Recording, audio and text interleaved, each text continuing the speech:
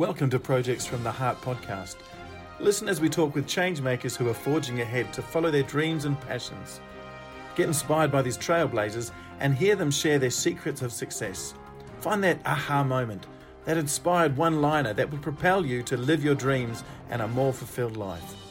Here are your hosts, Ingrid Verkamen and Jeff Poole. Hello, woman beyond ordinary. Welcome to our 9th episode, Projects from the Heart. From a young age, some extraordinary people know what they want to become.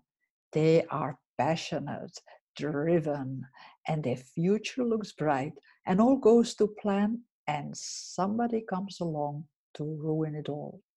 And yeah, you know what I'm talking about. There are people in this world who put money and fame first, and it doesn't bother them to destroy a person's life. They don't give a single thought, and they do everything at the expense of the other person's well-being. And that is hard if you are that other person. So it is a pleasure for me to introduce you to the young and trendy Sarah Hogg. Talented and hardworking Sarah was such a person who was nearly destroyed by life's events. But resilient people, driven people, will find a new path. They see new opportunities, they follow an inner calling, they find something to get out of bed for. They find their purpose. And for them, the sky is the limit.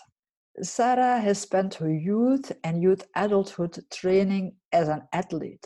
However, her coaches had her taking amphetamines, and at the age of 16, she had complete adrenal failure.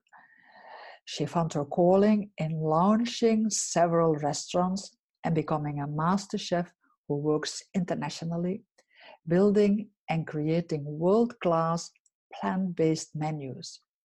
And it all started, with adrenal failure. Sarah is an American living in LA.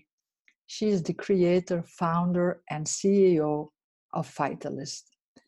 And that's an elite, nutrient-dense, organic, pre-packed superfood product line. It's all high-frequency food. Find out more about her on vitalistfood.com. Hello, Sarah. A warm welcome from me and my co-host, Jeff. Hi, nice to see you or hear you. Well, we finally get to meet, and I'm so excited to hear your story, Sarah. I'm a bit of a foodie too. How is life treating you in LA with the COVID-19? Wow, what a weird time it is. I actually miss seeing people's mouths. It's so nice to see smiles and even frowns. You get kind of an idea about what's going on for somebody. It's hard to read a person when you only see their eyes, but you can see something, but it's a different thing when you lose the mouth. It's a completely different world, isn't it? And that creates a lot of stress for people. How do you cope with that? Well, it's interesting because I believe when you're driven by something.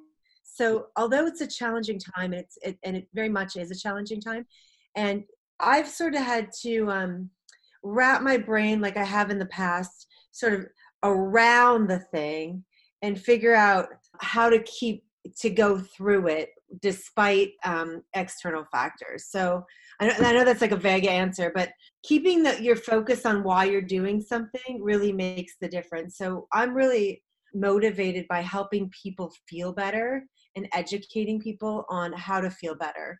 And we use food as a means to that. And so I would call it elevating consciousness through the food body. So my mission remains clear despite the challenges of time ever.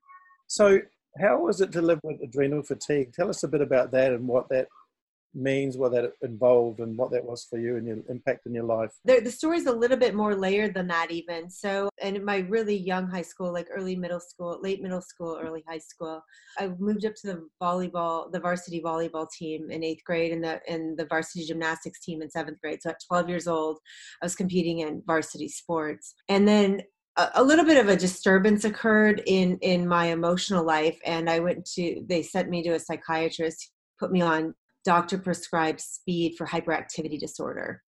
And so I ended up on dexamphetamine until I was nearly 20 years old. But this also caused adrenal fatigue.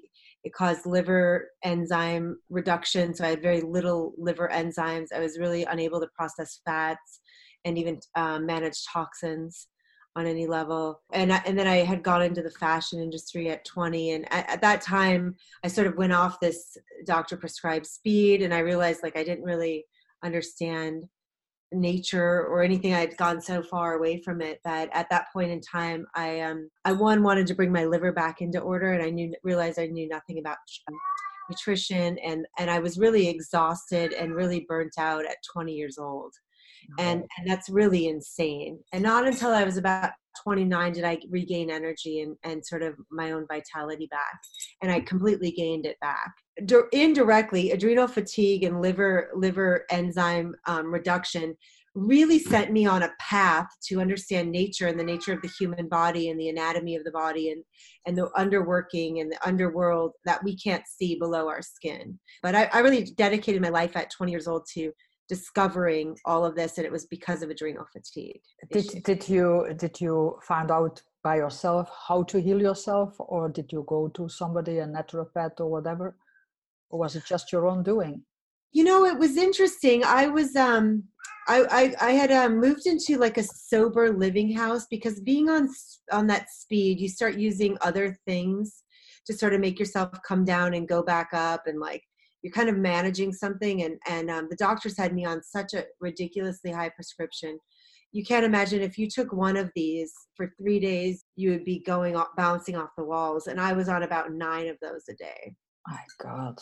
So what happened is that this girl that was living in the sober living house, much younger, she was about 17 years old. And I was only there a few months. So it's an interesting story in itself. But so she looked at me and I was kind of like eating meat and cheese and dairy, and I gained 50 pounds in 6 weeks, like unheard of amount of weight.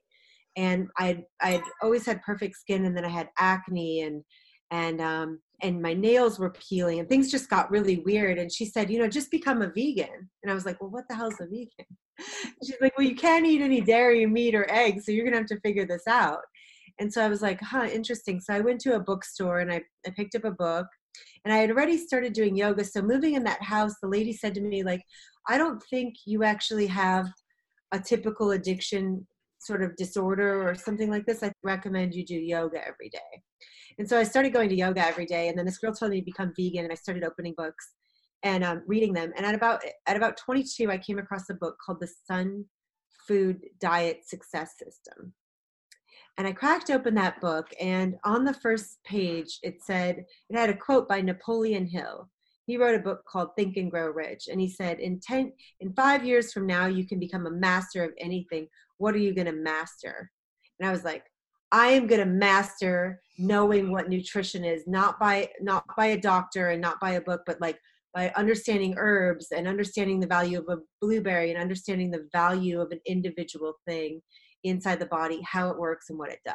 And so that became my commitment. Studied with a few PhD doctors, a few MDs, a few holistic doctors, yoga teachers, yoga philosophy, and chefs. And chefs. Was that the onset of you becoming a chef? Not really. It was becoming vegan and tasting food that was really boring. So that started it. And then it was more like, then I got into raw food, and I found like a huge value in raw food and healing the body. And it's actually like life food is really where my path went and where it remains sort of.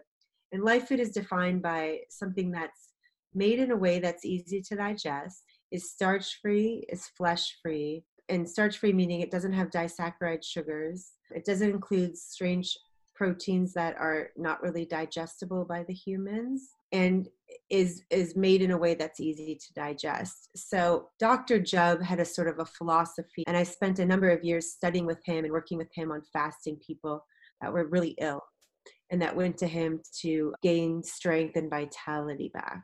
I also went to him for this reason, and I met him synchronistically or symbiotically. He was the teacher I was seeking, and he helped me get into liver cleansing and liver fasting, and that completely turned around my health. Amazing. Indeed, amazing. What exactly is the procedure for such a body cleansing? We sort of get the bowels moving, so we do a lot more liquid meals, blended drinks and snacks, and again, food made in a way that's easy to digest and in smaller portions, where we fast in the morning and we fast through the evening. But in the middle of the day and during the day, maybe 11 to 8 p.m., we might have some soups, some blended soups and some blended drinks. And then preparing to do a liver gallbladder cleanse. So we do about 3 days of that, and then a preparation for a liver gallbladder cleanse, which would include drinking olive oil and lemon juice. Oh. And using this to sort of wring out the sponge. So if we think of our liver like a sponge that's sort of absorbing toxin or cleaning up the water on the sink, it becomes full and capacitated, and then you sort of wring it out with this olive oil lemon juice combination. So sometimes you're just kind of poking through the plastic bag that the sponge might be in, and then ultimately you can get to wringing it out. Oh, with the body cleanse, I believe that people can lose a lot of weight. I did when I did such a body cleanse. I wonder, can that not be unhealthy for some people when they lose too much weight? When you regulate yourself with nature, I mean, we're not supposed to have these big waists and all this bulk on us, really. Our bodies are supposed to be a little bit more lean, like a cat, like not a fat cat either. Like an elegant cat. Yeah, the way the cat in the nature would feel. It has it sort of has the muscle that forms to the bone, and that there's not a lot of bulk on it. And so really the nature of the human should be a bit more like that. And as the waist is smaller, generally the gut is in balance. Well, Jeff is also a chef. He's very well known for desserts. Yes, I'm keeping quiet there. I did go on a diet once to try and lose some weight, and it was drinking lots of shakes. But I found that there was just no joy in getting to prepare meals and create meals. Funnily enough, I was watching MasterChef last night, and they were given mystery box challenge where they had to do a vegan dish, and some of the things that they came up with were amazing, incredible, tasty food. So just tell us a bit about your food philosophy and how we can make really creative and interesting food still with this type of cooking. Yeah. Well, I do think that is one of the areas I've really excelled in, is that I found I had a big problem becoming vegan or even a raw foodist because I found the food to be a little bit boring. And I came across a chef who really inspired me, a number of them. And from there, I kind of grew into really realizing that you can make flavorful, highly textured food. And so I would say the philosophy behind my business is that really you can sort of be on a cleanse for the rest of your life if food tastes good and is nourishing. So I will say my philosophy is very much behind making flavorful, filling food. I work with a lot of herbs and spices and salts and oils and cold pressed oils and nuts. And I work with the Cuisinart and the knives and the blender and the dehydrator, and really make a lot of these interesting, rich, textured foods. You've had a remarkable life so far: athlete, plant-based chef, to corporate and celebrity status. Now you create food for health and cleansing the body aligned with nature. So it's a holistic approach.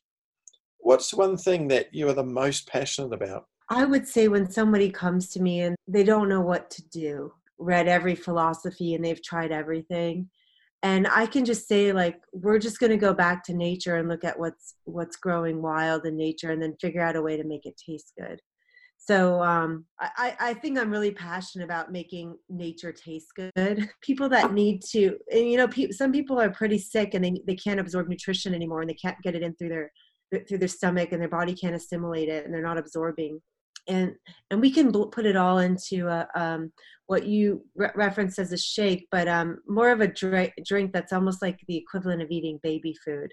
So you can spoon it in, and we can make it into a delicious pie, a pizza cracker, a soup. I can hide vegetables in a soup. For somebody that doesn't like soup, I can hide it under macadamia nuts and basil, a pesto tasting thing. You know, a girl ordered from me the other day, and she just wrote me and she said, I mean, I loved your food. It was so tasty and flavorful, but it was kind of greasy. And I thought that was funny. It almost felt like a compliment because it's raw food. I'm like, you just ate raw food and you're telling me it's greasy. Like, that's amazing. I was like, I kind of was like rewarded by that funny loaded statement, because I was like, I don't think anybody's probably ever heard that in raw food, that they got something greasy and oily. Oh, God. Yes, it's all about perception, isn't it? You talked a while ago about how yoga was so important in your life. It changed your life. How does yoga and being a chef intertwines? So yoga is really about the mind, body, and soul connection. And I think when we think about our spirit and our soul, it's probably the closest thing that there is to nature. It has its own dance and it has its own rhythm. And yoga is really about bringing together the mind, body, and the spirit. And I think the cleaner our body is, the clearer our mind is. The clearer our blood is, the clearer our mind is. The clearer our blood is, the more flexible our body is. But when you're taking on the consciousness of something dead, you're putting a dead weight into your body. And now we do need to cook some of our food. I don't believe completely in eating an all raw diet anymore. But I do think when we put dead food into our body, we're taking some of our own life away, and some of our own vibrancy and some of our own radiance. And when we take on the energy of a dead animal, we're taking on its loss of life, and whatever the last energy was running through its blood. Can you tell me some of the changes that you've seen in people who have made these changes in their lifestyle?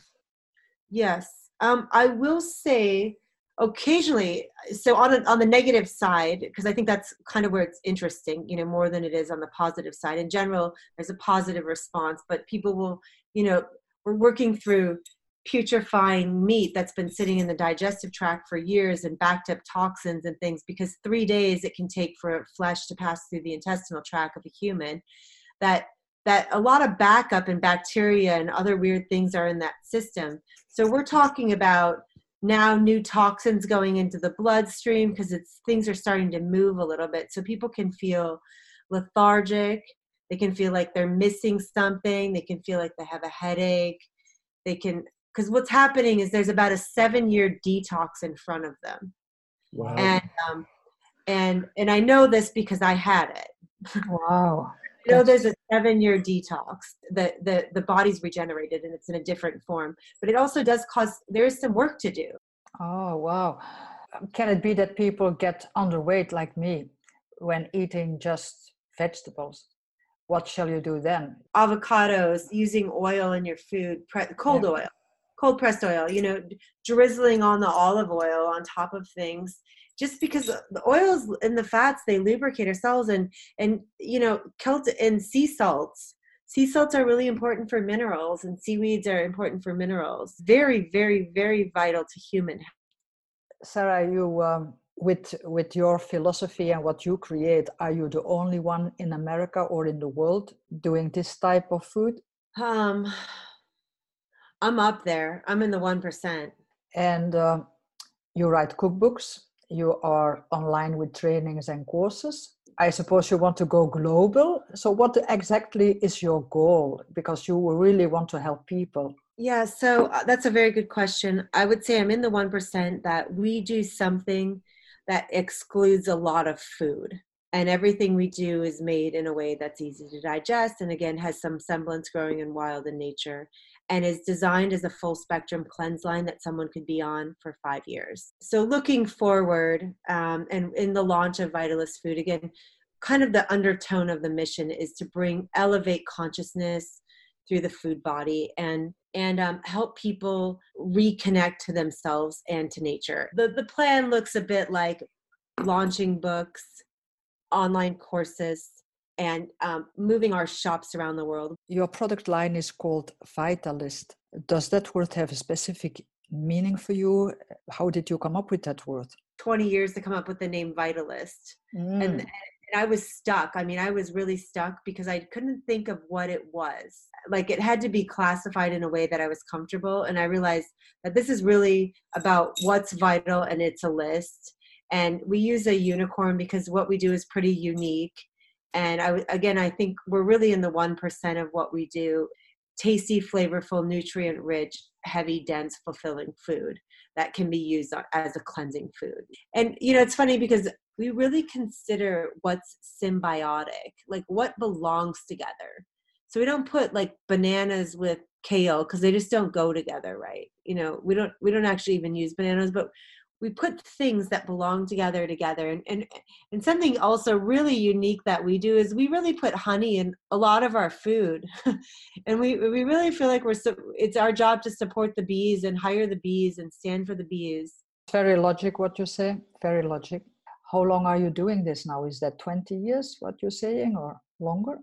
Yeah, it's about, I think about, so at like 20, I started becoming 21. I think I became a vegan, and I'm now 43. No way. Oh, you look so fantastic. We all have to do this, Jeff. We have to go on her diet. Yeah. On Sundays, I like to have Italian food. And so I allow myself to have that. And so on Sundays, I sometimes have a glass of wine with my Italian food. If I can tell people a couple of tips, I would say, get that salad in every day, but get the fiber from the greens in the diet every day. Like, we need it. Having a tea with a little honey in the morning or a little lemon in the morning, maybe a soup in the evening. Well, Jeff, perhaps you can ask her some tips to make nice desserts. You're a master dessert maker. He makes great desserts, beautiful. And Jeff, tell me about your desserts. On Netflix, there's a show called Zumbo's Just Desserts. You can see me on there in season 2. I love ingredients, and whether that's fruits or vegetables or whatever's growing, particularly stuff from the garden. So I have tended to kind of end up making a lot of desserts. So give me some great ideas for desserts with vegan food. Oh, so one of the things we do, I make an emulsification using coconut oil and sunflower lecithin and honey and water. And so I make up this sort of fake egg, and then I'll bring in nuts or coconut flesh and sort of make a cream in a blender, and then I'll flavor that up. And I make a cappuccino torte where I put coffee with chocolate and coffee with vanilla, and then sort of a coconut cinnamon cream on top. And I make that just with nuts and oils and honey. That's kind of what our trick, nuts and honey and oil. That's kind of how we make desserts around here. That's amazing. And then, powders like chocolate powder or chocolate nibs or sumac sometimes, or orange grind or turmeric with like lemons. But all those foods, they're so nutrient rich, aren't they? And that's where it's exciting, is you're feeding your body with nutrients. They're on our cleanse. So you can be on a cleanse and you can eat this so the crust is made out of cashews and salt or walnuts and dates and cinnamon maybe. And then, the next layer is going to be with more nuts and a little bit of honey and a little bit of coconut oil. Yeah. Like our lemon dessert is literally like lemon cashew milk frozen kind of. So, we're not going too far. It's like smoothies. Our pies are like smoothies that are just in a different texture and a little bit more nuts or a little bit more oil. I know you can make some amazing desserts with cashews where you soak them and then blend that up, and coconut oil and berries to flavor it and set that like a cheesecake, and that's delicious. Wow. Yeah, that's right. You guys actually over in New Zealand, like on the coast of some of that area, you can get something called Irish moss or Carrageenan. And when you don't cook it, so you can blend it, really wash it. I mean, you have to wash it like 100 times. Wash it, so you soak it, it inflames, and it becomes this almost like artery-looking, root of a tree-looking, rubbery kind of white substance. And you soak it and you rinse it a lot to take out the seaweed smell, and then you can blend that down with water and make this gel. Now that gel is super mineral rich, and you can use that just with coconut oil and stay away from nuts even, and make a really creamy, yummy dessert. So you can have seaweed dessert. It's absolutely incredible, but you really have to rinse that stuff. I mean, you have to rinse it enough that the seaweed flavor comes out, and then you kind of make a nice milk. Wow, I'm blown away. Woo. When I hear chefs talking about food, wow, I like to try it. I'm not such a cook, but I like to eat. Yeah, like it's just been so exciting to talk with you and to hear that passion that comes out as you talk.